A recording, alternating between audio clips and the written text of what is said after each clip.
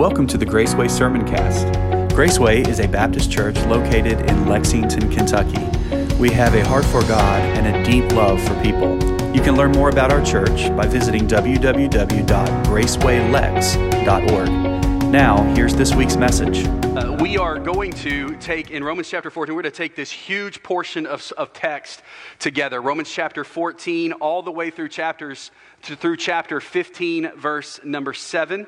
And if the Lord keeps me concise this morning, we're going to get all the way through that. Now, how many of you are already texting somebody next to you saying, I'm taking bets on the over and under on this one, right? Nobody's going to take that bet because you are thinking, I know my pastor, he can't even introduce himself in under 10 minutes. So there's no way we're going verse by verse through through a chapter and a half and doing that. So no way he can do this, right?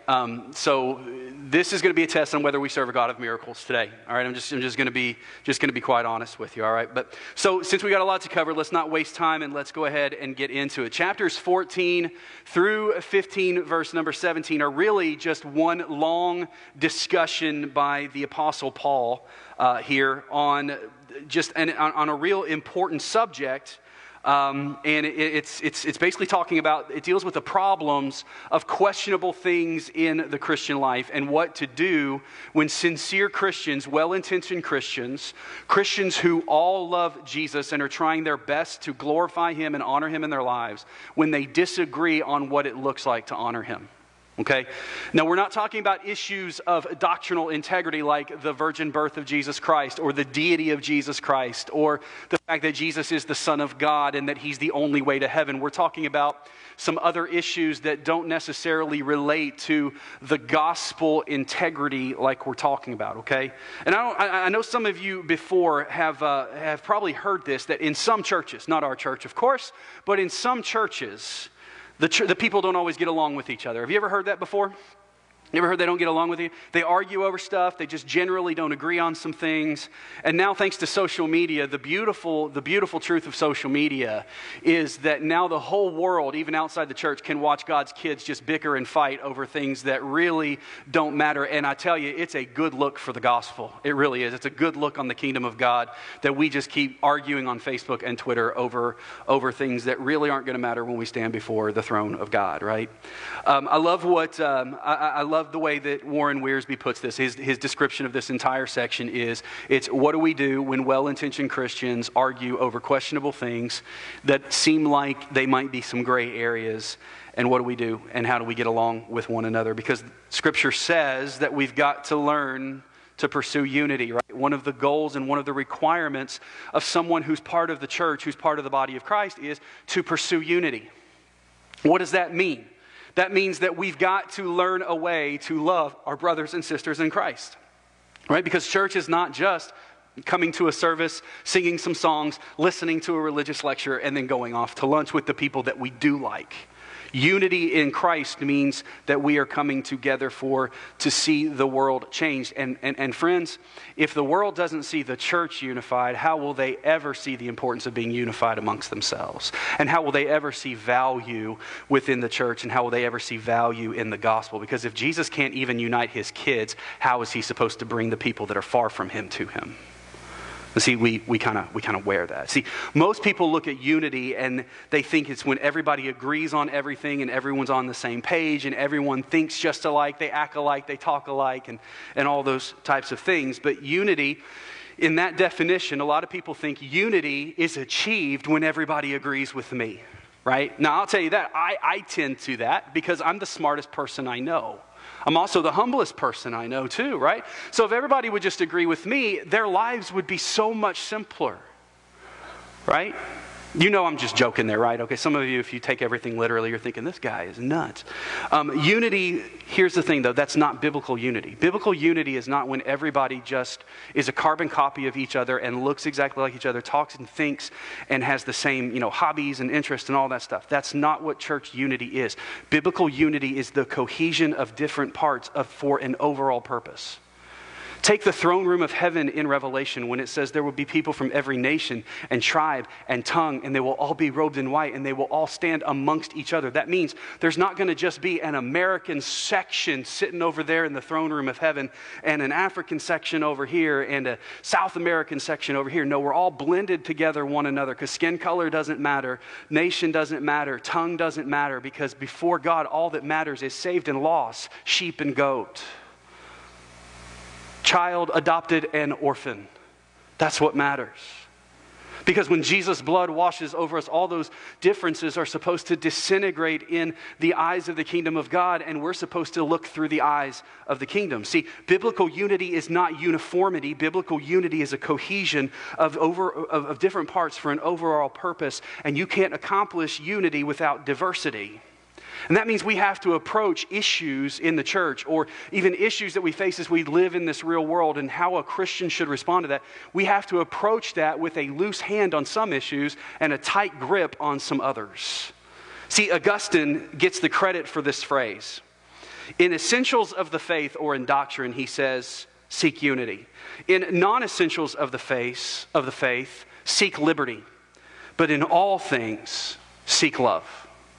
That means that we must, even if we have a disagreement, or if a person doesn't see something exactly the way we see it, it means we've still got to love them. And especially in today's cultural context, it's like we've got the freedom to hate people who don't agree with us. And that is not a freedom that is granted to the children of God within the Word of God.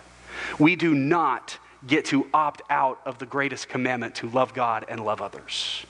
That is commandment number one. So back in chapter 12, Paul commands the church to live in harmony with one another. And if you've ever sang in a choir or in unison or in a singing group with somebody, you know what harmony is, right? Harmony is when you take the parts of a song, or the vocal parts, and you blend them together to make one beautiful sound when it's come together. The beautiful thing about this is a tenor doesn't sing, when a tenor sings his part, it doesn't sound the same as the baritone or the bass. And when the soprano sings her part, it doesn't sound the same as the alto. But when you blend them all together, it makes a sound that none of them could produce on their own. This is what the church is supposed to be. The church is supposed to be a cohesion of people who God has gifted differently, who has minded differently, who God is speaking to and has a different plan for in their lives, to come together and do things for Christ that we could never do on our own, but we do them together. That's the goal. But there's some things that begin to harm the unity within the body of Christ. And one of those things is what Paul's going to be talking about here in chapter 14 through chapter 15. And that is when Christians disagree with one another. When Christians disagree with one another. So, well, how could we disagree? We got the word and it tells us exactly how to think on everything. And I want to stop you right there, because it doesn't tell us exactly how to think on every single issue and every single thing. And that may be like kind of mind-blowing, but that's what we're going to be looking at this morning. And I'll say this, in searching and in studying this passage, I feel like I've personally learned and grown a whole lot just in studying this passage. It's amazing. So let's go ahead and dive in. Verse number 1, it says this. Okay, well, let me say this too. One thing I am certain about is that every one of you at one point in this message is going to hate me, or going to get mad at me, or look at me like, why are you saying this? I can't follow you. So I'm just going to go ahead and say that, okay? Because you're not going to like some things. Because this is going to be an equal opportunity, offensive message to everybody today, all right?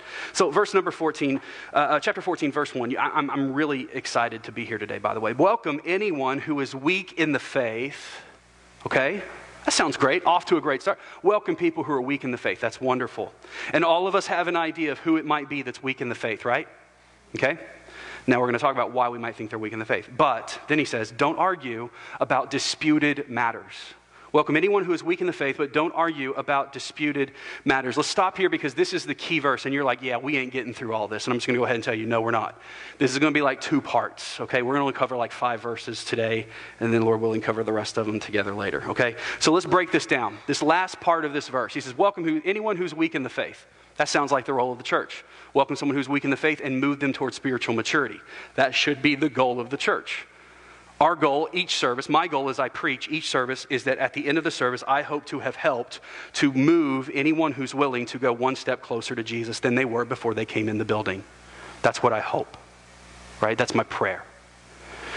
So our goal should be to welcome those who are weak in the faith with a hope that they will move towards spiritual maturity. But then he says, but don't argue over disputed matters. Why would he put those two thoughts together? Because just like today, in today's church, in the old church, in the ancient church, in the first church back there in Rome, they were thinking that the way to get towards spiritual maturity was to argue their way and persuade people to the mature people in their minds thought they could argue and spread their way into bringing people to their way of thinking. Right? Disputed matters, these are the things that we're prone to disagree about in church that really shouldn't lead to division and breaking of fellowship, or even saying, like, I'm going to leave the church over this issue. Which, by the way, a lot of the reasons that we leave or think about leaving churches today are really not biblical reasons for leaving a church. So this is what this is talking about here in this passage. This is not to say that there's never anything that a church should divide over. There's never something that should cause you to say, I don't think I'm in line with that church anymore. There are issues. But for the love of God, there are over 31 different distinctive flavors of Baptists today. Do you know how they got there? It wasn't because they found big tier issues to divide over. They argued over these disputed matters and said, well, I'm going to find everybody that I agree with, and we're going to go over here and do our own thing while you do your own thing and go to hell. That's really kind of the way a lot of this has come to be. And Paul says, this is not of God. This thinking is not of God, and he corrects that kind of thinking a little bit. These disputed matters are not theological matters as they're clearly defined as sin or righteousness in Scripture. They're what many people would call second tier or third tier issues. Now, there are times when maybe your church begins to move in a direction that is not theologically sound, and that's when you have to begin seeking the Holy Spirit's guidance on that. But the Holy Spirit will never lead us to a place of just anger and spite and leaving in a way that creates chaos and confusion and hurt. So these disputed matters, they're not theological. They're usually over second tier or third tier things. Dr. Al Mohler, who's the president of Southern Seminary up in Louisville, he's credited with coining this idea called theological triage. Now, if you are familiar with the medical field, triage is usually used in the ER so that when you have people coming in the ER and they come for all kinds of different things. You know, some people come for gunshot wounds. And other people will come if, you know, they have a goober that's lodged too high in their nose. Okay, like my family has been known to do a few times because it's just obstructing breath and, you know, we just didn't realize, we should have blowed our nose a little bit harder, right? So because that's happening all the time, the doctors have had to develop this system called triage, meaning that if I'm dealing with Johnny and his goober, then if a guy comes in the ambulance in a gunshot and we need more help, then Johnny's going to have to sit there with his goober a little bit longer, and we're going to go help the guy with the gunshot because that's the most urgent thing at that point. That's life and death. This over here is not. Al Mohler says theologically, and when it comes to Christian fellowship, when it comes to Christian living, there are issues that we can exercise theological triage on as well. He says there's first tier issues. It's the gunshot wound kind of issue. That's the issues that are vitally essential to the Christian faith and to the gospel message, but they are necessarily related and to salvation and redemption. Those are the issues of like the inerrancy of Scripture, the fact that what God says, God means, and that God has authority. These are the issues of salvation. These are the issues of grace and how we attain it. The fact that God is the Son of God, that He is God Himself. Those are first tier issues that are spelled out in Scripture, and God doesn't stutter or stumble over those things. He's absolutely clear. Those are the things that we hold tightly with a firm grip and we hold steadfast to. And we say, this is the word of the Lord, and He doesn't make any bones about it.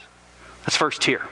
Those are the things that if you start saying, look, man, my preacher just got up and said Jesus wasn't the Son of God, we've got a problem, right? The second tier issues these are issues which are essential to the Christian faith, but they're not necessarily related directly to how a person gets saved or how a person is redeemed. So we're talking about issues of morality, issues of gender, sexuality, marriage, those things. And here's the thing, the first and second tier issues are usually 99.99% of the time going to be clearly listed in Scripture with no stuttering or stumbling. You can go to the Word and you can say, thus saith the Lord. And you can find chapter and verse, and you can feel confident in this is what God said, and He's very clear about His will and His desire here. But then you get into the third tier issues. These are the things that aren't clearly as spelled out. They're not essential to salvation. They're not really even essential to doctrinal integrity. These are the things where if looking for a chapter and verse, one person in the church might find this verse and say, but it says this, so don't you think it means that we should do this? While another person says, yeah, I know it says this here, but it says this over here, and doesn't that mean that we should do this over here?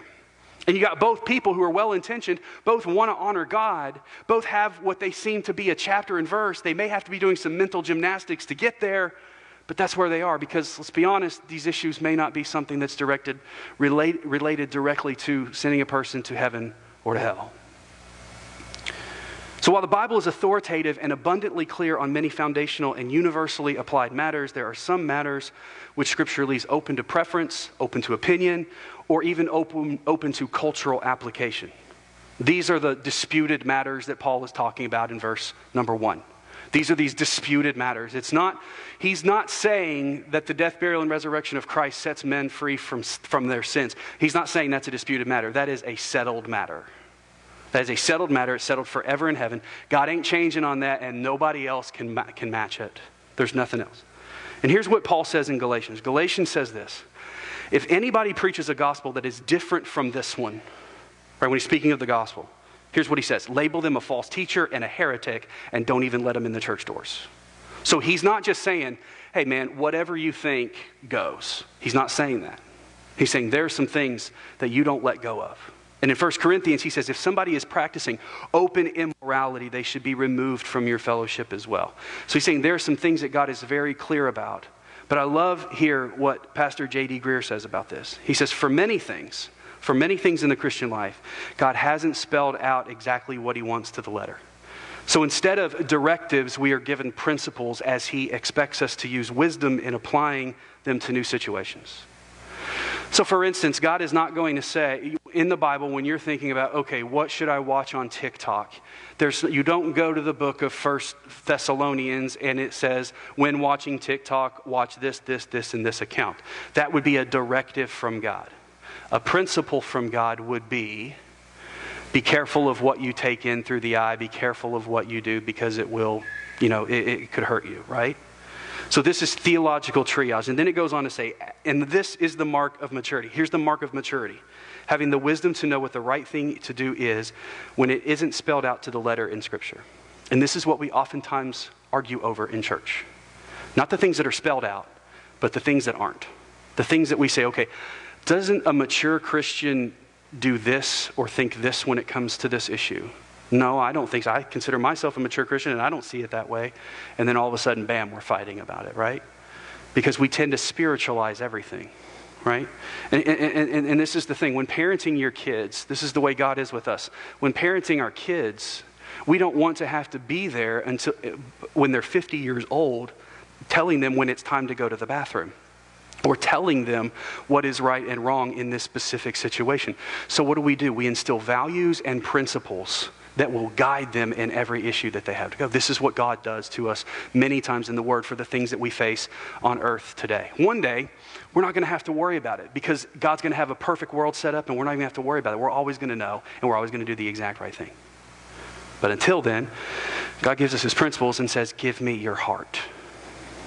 So this is why theological triage is really important to remember, because there are some things where it really doesn't matter how we see an issue, because God has been abundantly clear in the Word how he sees it, and that is the only right way. These are the first and second tier issues, but there are a lot of things that are open to interpretation, and God truly loves those who are on both sides, and those who are on both sides truly love God as well.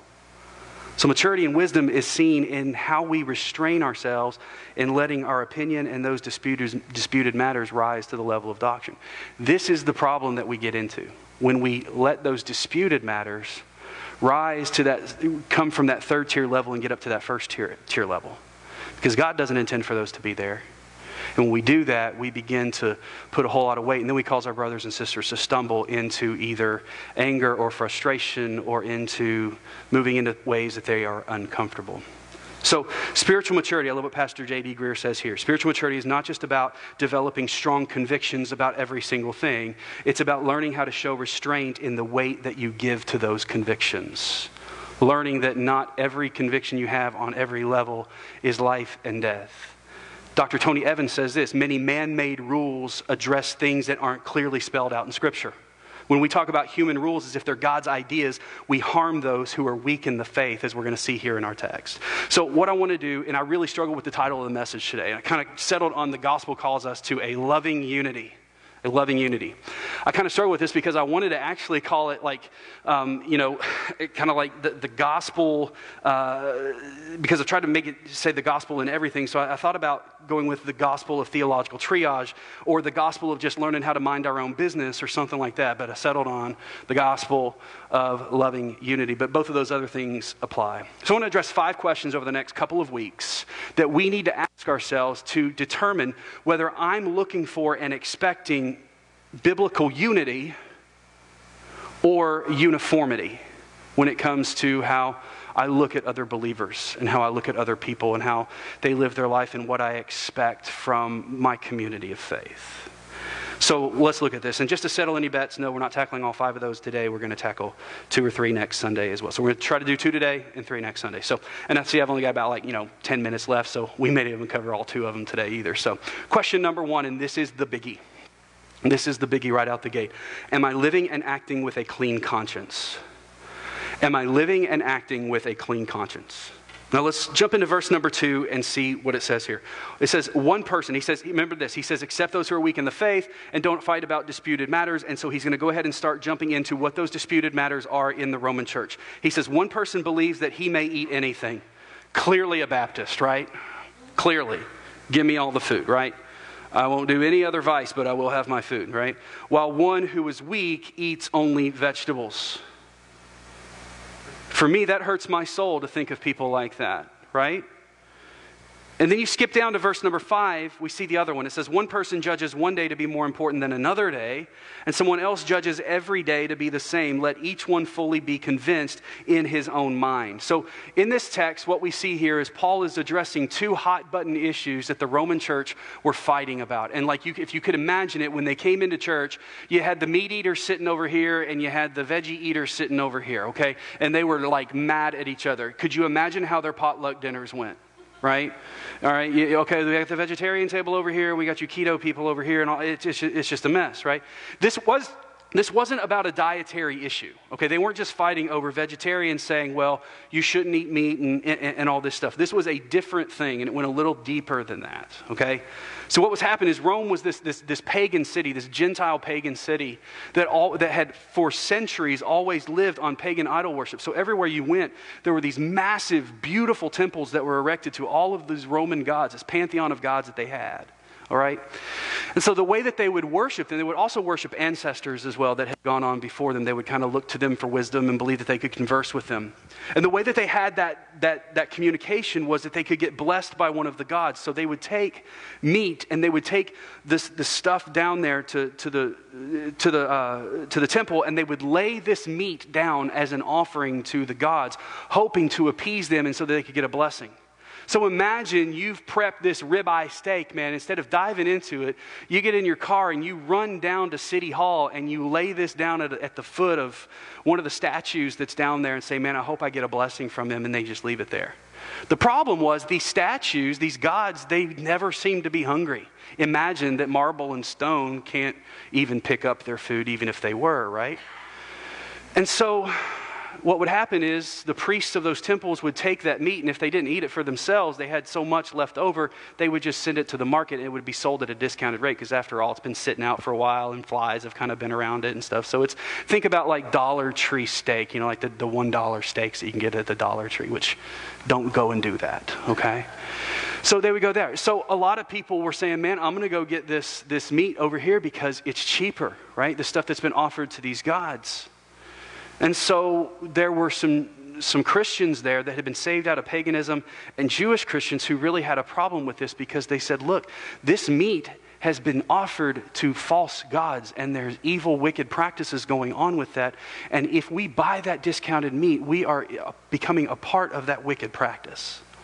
On top of the fact was, a lot of the Jewish Christians said, I still follow my kosher diet, which I know Jesus said everything is clean, but I'm still following my kosher diet. And a lot of it was pork. And so they were saying, I'm not going to eat any of that. And so in effort to not accidentally even eat food that they didn't know was offered to idols, they just said, I'm not going to eat any meat at all. So I'm going to go with the Daniel diet. It was good enough for him and Shadrach, Meshach, and Abednego. It's good enough for us. On the other side, and in the same church, what you had was some people who said, look, man, those gods aren't real anyway. We serve the one true God. So if they want to lay their meat out before a piece of rock and I get their meat cheaper, that's fine for me. It's meat is meat, and it has no evil juju on it or anything. And I don't believe that kosher laws exist anymore either, so God fulfilled the law, so pass the bacon, man. And so what you had was people here, both well-intentioned, both wanted to serve God, both loved Jesus, right? And it wasn't really clear on whether it was really a sin or not. God didn't say, don't eat meat that was offered to false idols. It doesn't say that anywhere in Scripture, right? So they had this fight, and they were fighting about that, and they were having problems. And like I said, you can imagine how their potlucks were, right? You know, you can imagine one of the meat eaters going, hey, Johnny, come over here for a second. You want to eat this lettuce and tomato sandwich I've got for you? It's got bacon under that lettuce, buddy. Gotcha. You know, that's the kind of attitude that people were having. And what Paul says is, don't argue over that, man. All right? Then there were some other people there, and this was mainly the Jewish believers as well, who had been raised their whole life to worship on Saturday because the Sabbath was the holy day.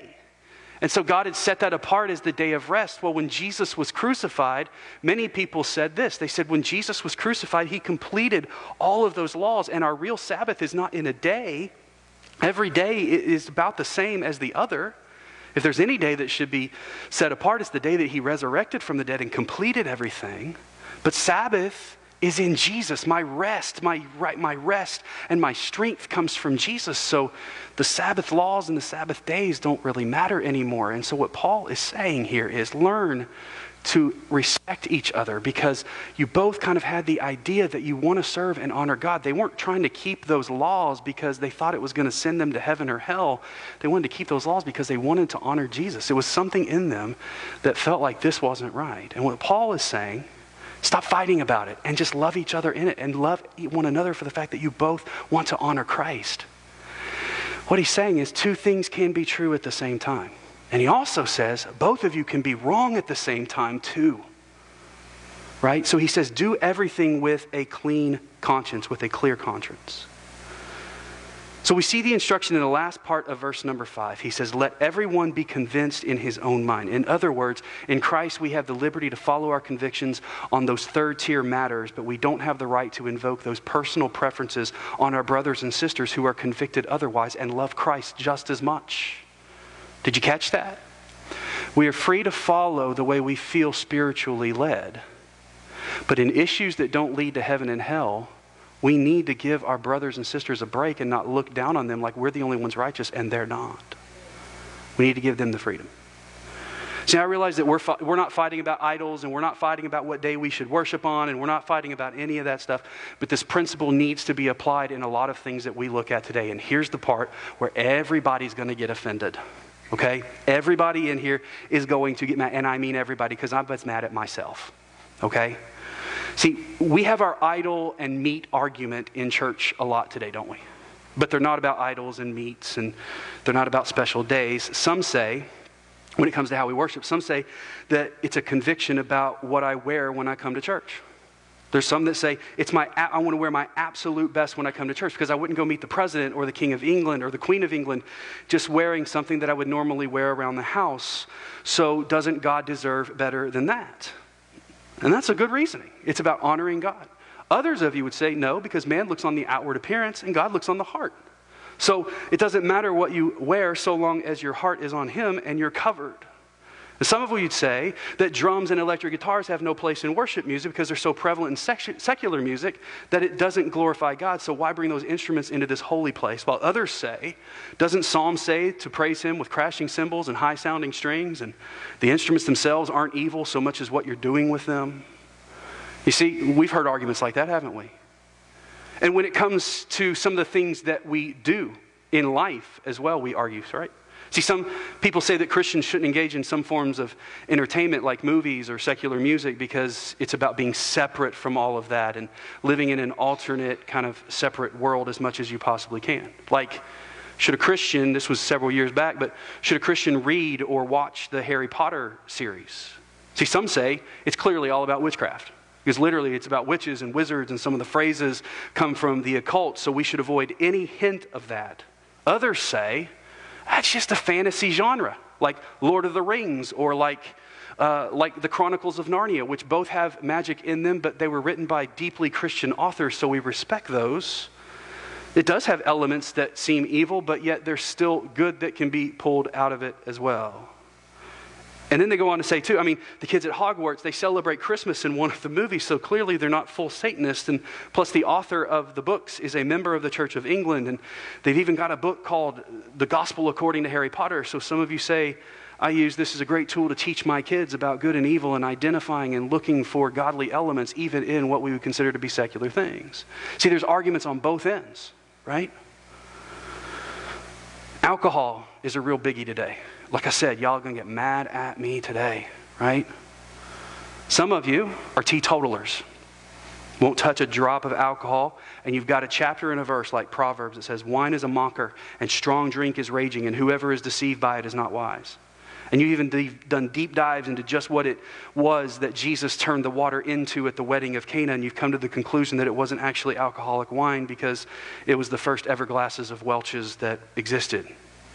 While others say that while Scripture is very clear that being drunk is a sin, it's not very clear on whether we have liberty to drink in moderation for various reasons, like medicinal reasons or for celebratory reasons, like we see some doing in Scripture, and God not having a negative connotation on it.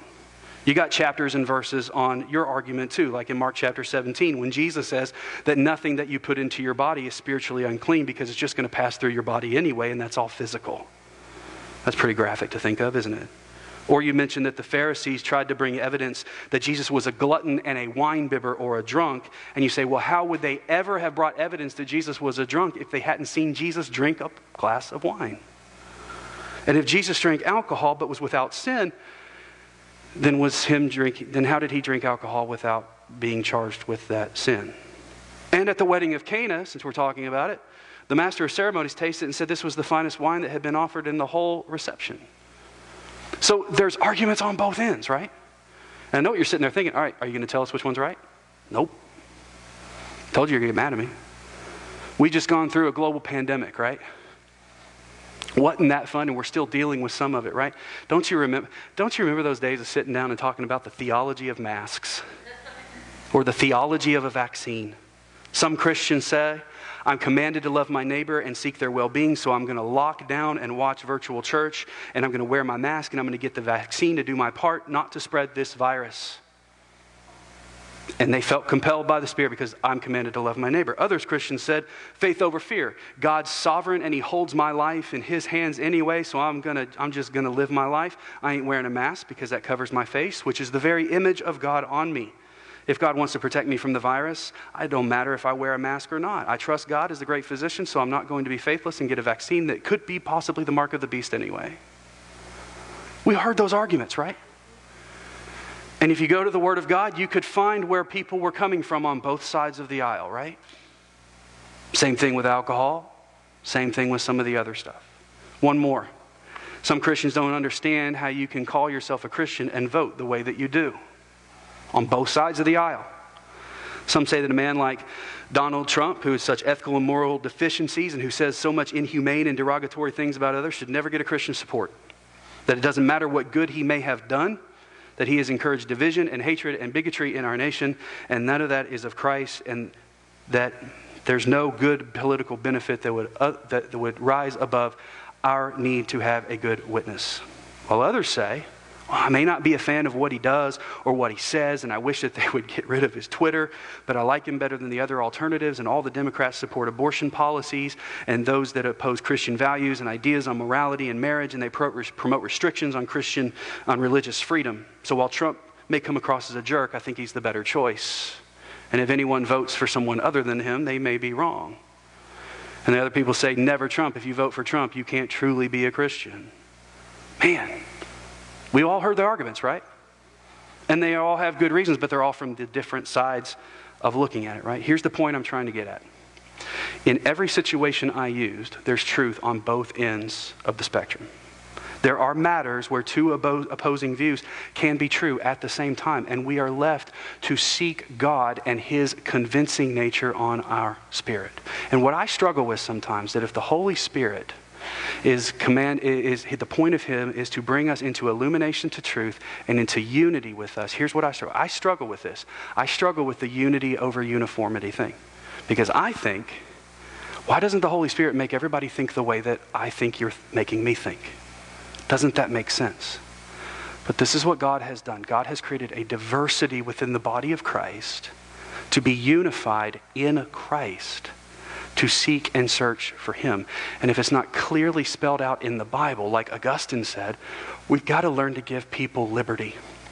And we've got to learn to unite over the things that are definitely and desperately important.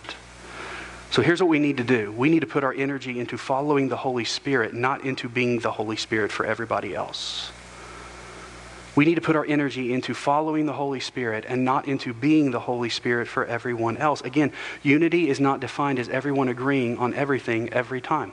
Here's what Paul said about the arguments and the people who were arguing in his church. Look at verse number 5 again.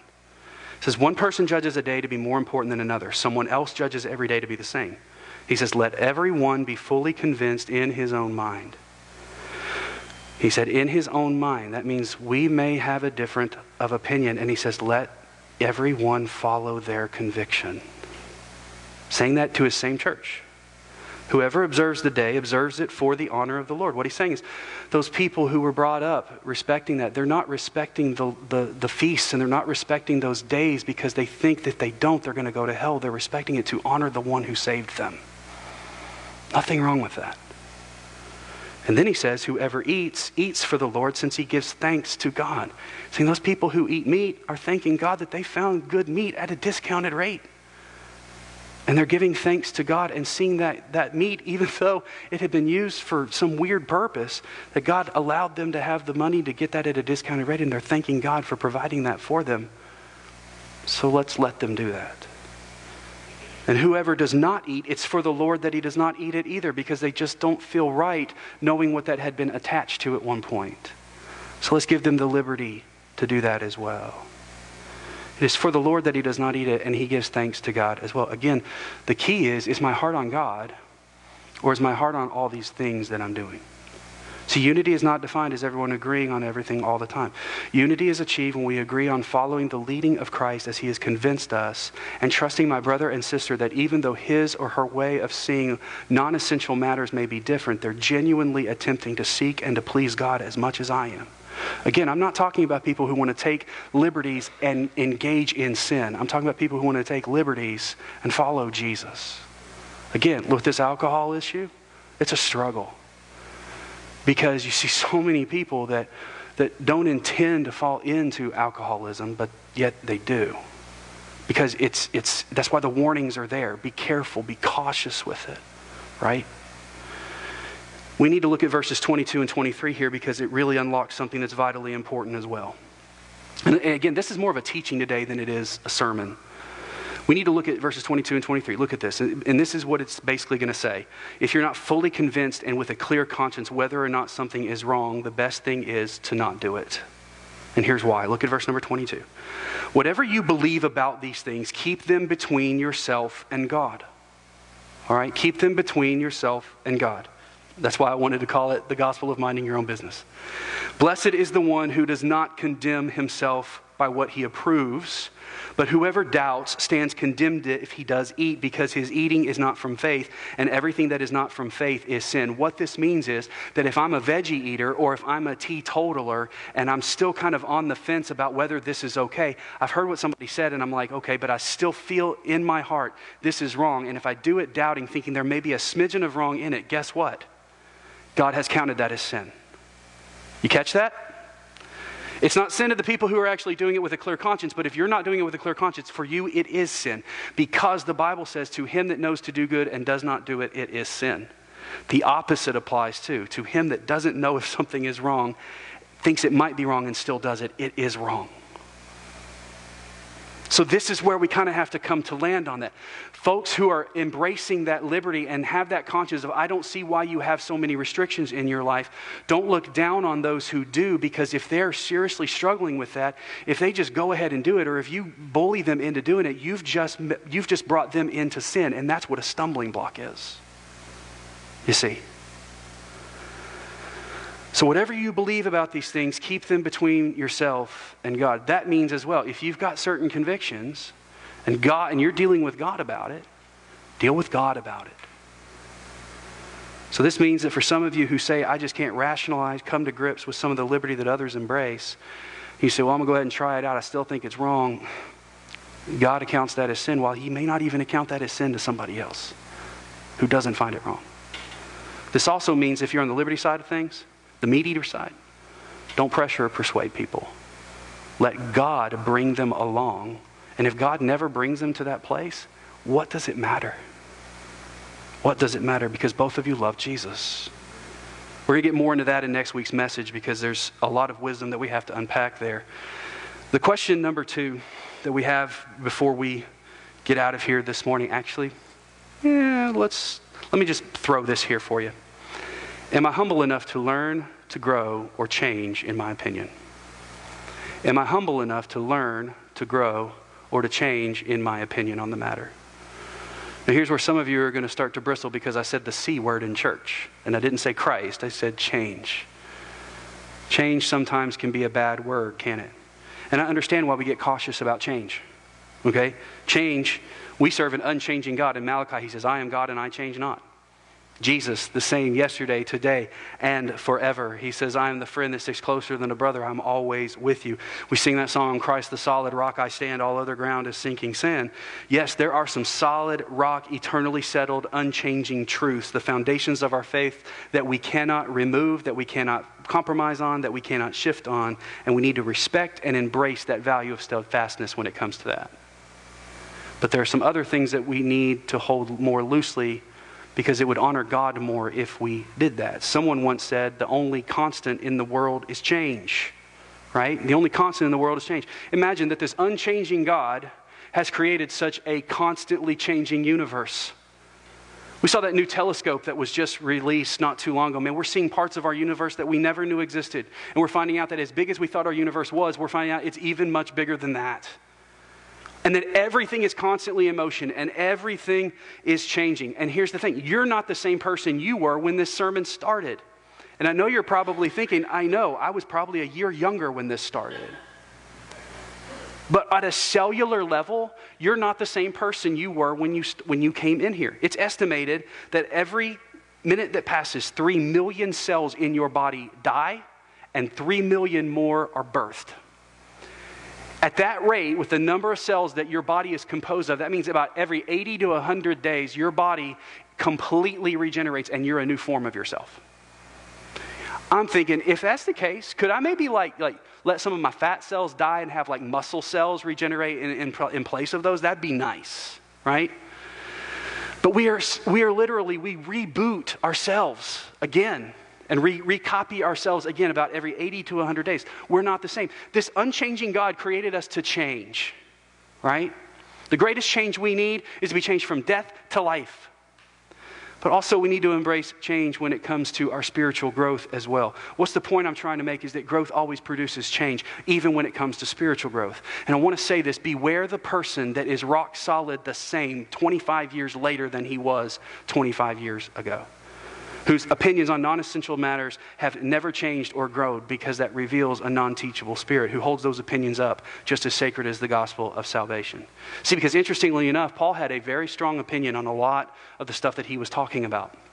Paul didn't eat non-kosher meat. Saul of Tarsus would have never done that, because he was a Pharisee that followed the letter of the law to the point.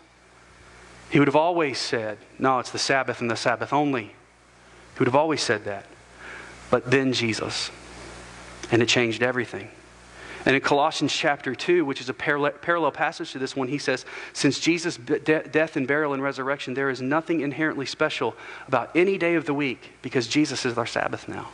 And if you look at our text in verse number 2 again, here's what Paul said. Paul does have an opinion on the matter. He's not saying, just do whatever you think you should do. He said there's an element to leaving it alone, but need to be open to having your mind changed on some of these non-essential matters if that's what God is wanting to do. What does he say? He says the veggie eaters were the weaker believers. What he was saying is the ones with the more restrictions were actually the weaker ones, because they were still kind of holding on to that, I can make myself righteous by the things I don't do. And here's the thing that I think that we're prone to do so many times. We're prone to define our Christianity and our maturity by the things that we avoid rather than how much we've embraced of Jesus. What people know us by today, because this is what we spend most of our time tweeting and posting on Facebook, is the things that we don't like and the things that we won't do, and we don't post much about Jesus who we love. What people look at, when you hear the word Christian today, what people think is that must be a conservative, politically person who won't do this, won't do that, won't do this. And there's some things that we need to absolutely say, I don't agree with this because the Bible doesn't agree with this. Absolutely. But there are some things that people know us, and they know us of what we won't do rather than who we embrace. When Jesus said you're supposed to know who you are by the love that you have for one another. Those who didn't understand this, Paul says, are weak or immature, underdeveloped in their understanding of the gospel. And that's hard, because all my life I'm like, man, I respect this person. They've got some strong standards, some strong values in their life. And Paul is saying that if you hold some of those things up as like next to the gospel, you're not well developed in your faith. We're going to deal with that a little bit more next Sunday. So you get to spend a week looking at me like mad, all right? So the picture that we're given is the strong believer is the one who holds the gospel with a firm grip, but everything else with a loose hand. And Paul presented himself as Exhibit A, didn't he? He said, man, I was the Pharisee of Pharisees. I was a zealot. I was all in on it. And then I met Jesus. And he showed me that all that stuff wasn't really what it was all about. That it was him. That it was Jesus that it was about. See, what this comes down to is this. If I haven't made you mad enough, let me go ahead and do this. See, all these non-essential things that we get real passionate about, we think we're doing the Lord's work when we win the battle or we own somebody who has a different opinion on that. We think we're doing the Lord's work when we convince someone to come over to that side of the persuasion. But here's the truth. I can convince someone to burn all their Harry Potter stuff, but it's not going to keep their soul from burning in an eternal hell. Only Jesus can do that. You can convince someone to vote Republican, but it doesn't qualify them as one of the elect in God's kingdom. Because choosing your politician isn't the same as choosing Jesus as your Savior. See, by the way, still, the overwhelming majority of voters don't know Jesus, whether they're Republican or Democrat anyway.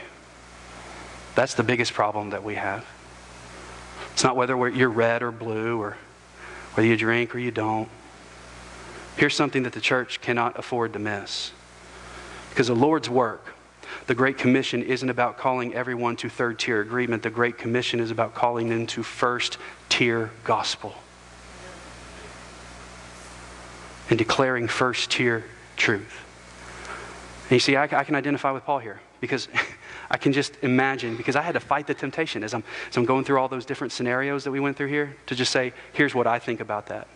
And a lot of you might have been thinking, all right, Derek, I can't track you. I thought I used to be able to track you, but I can't track you on this. I don't know where you come down on some of these issues and some of these things that you just mentioned. And let me tell you this, Derek may not be as confident as Derek used to be. 16 years I've been pastoring this church. And I can tell you this, I'm a different pastor than I used to be. And that's a good thing because we have to grow, right? You might think that being a pastor for 16 years would make me more confident and settled on matters. And on some matters, absolutely. But on others, I'm not nearly as confident as I used to be. Here's what I am confident about. That Jesus is Lord. Here's what I am confident about. That He's the only way that we can be saved. I am confident that He must be glorified in my life. In everything that is said and done. And that He must increase and I must decrease. And that I need Him every step of that journey. And some of you may be sitting here wondering, what does he think about some of those things that were said today? And here's what I know and I believe more today than at any other time before. I believe that the place that I am standing right now in front of this book, preaching the Word, the only place is not the place for me to tell you what I think about that. The place I'm standing right now is the place where I need to tell you the truth. Not to tell you my opinion, but to tell you the truth. And here's the truth. Jesus is Lord. He's the only way that we can be saved, that he must be glorified in this church and in our lives and in our homes, that he created you and he commissioned you for the church for that very purpose, that he loves you so much that he sent his own son to reclaim you and that purpose when you threw it away in sin and rebellion, and that he loves the one who disagrees with you about those third-tier issues in the same way, and he sent the same son that died the same death to cover the same sins. So no, the pulpit is not a place for me to tell you my opinion. The pulpit is a place for us to tell the truth.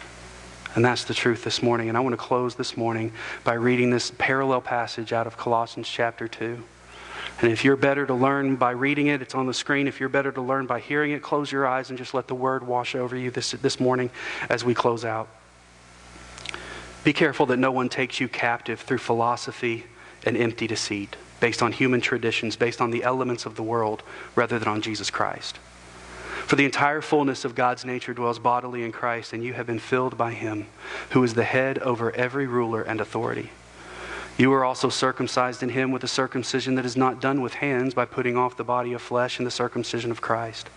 When you were buried with him in baptism, it is which you were also raised with him through faith, the working of God who raised him from the dead. And when you were dead in trespasses and the uncircumcision of your flesh, he made you alive with him and forgave us all our trespasses. He erased the certificate of debt with his obligations that was against us and opposed us, and has taken it away by nailing it to the cross. He disarmed the rulers and the authorities and disgraced them publicly. He triumphed over them in him. Therefore, don't let anyone judge you in regard to food or drink, or in the matter of a festival or a new moon or a Sabbath day. These are a shadow of what was to come. The substance is Christ. In the way my Bible is laid out, that phrase right there, the substance of Christ, lays out in the dead center of my page. I don't know. I know that's just the way the publisher laid it out, but man, it's like, Derek, you need it to jump at you like this. The substance is Christ. Are you making Christ the substance of your life? Are we making Christ the substance of our church? When we do, the gospel will reign supreme.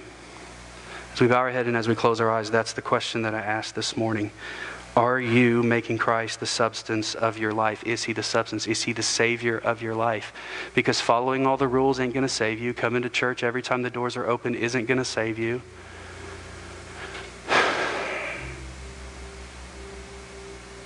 Following every program and every initiative of the church isn't going to save you.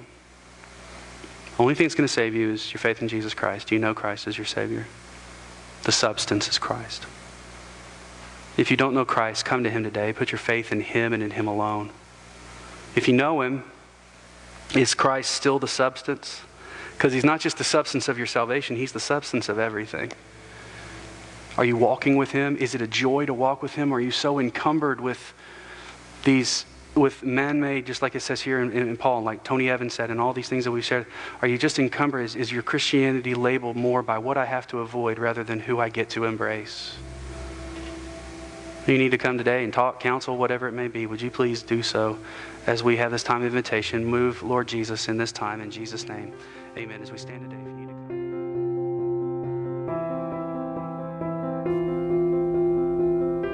Thank you for listening today.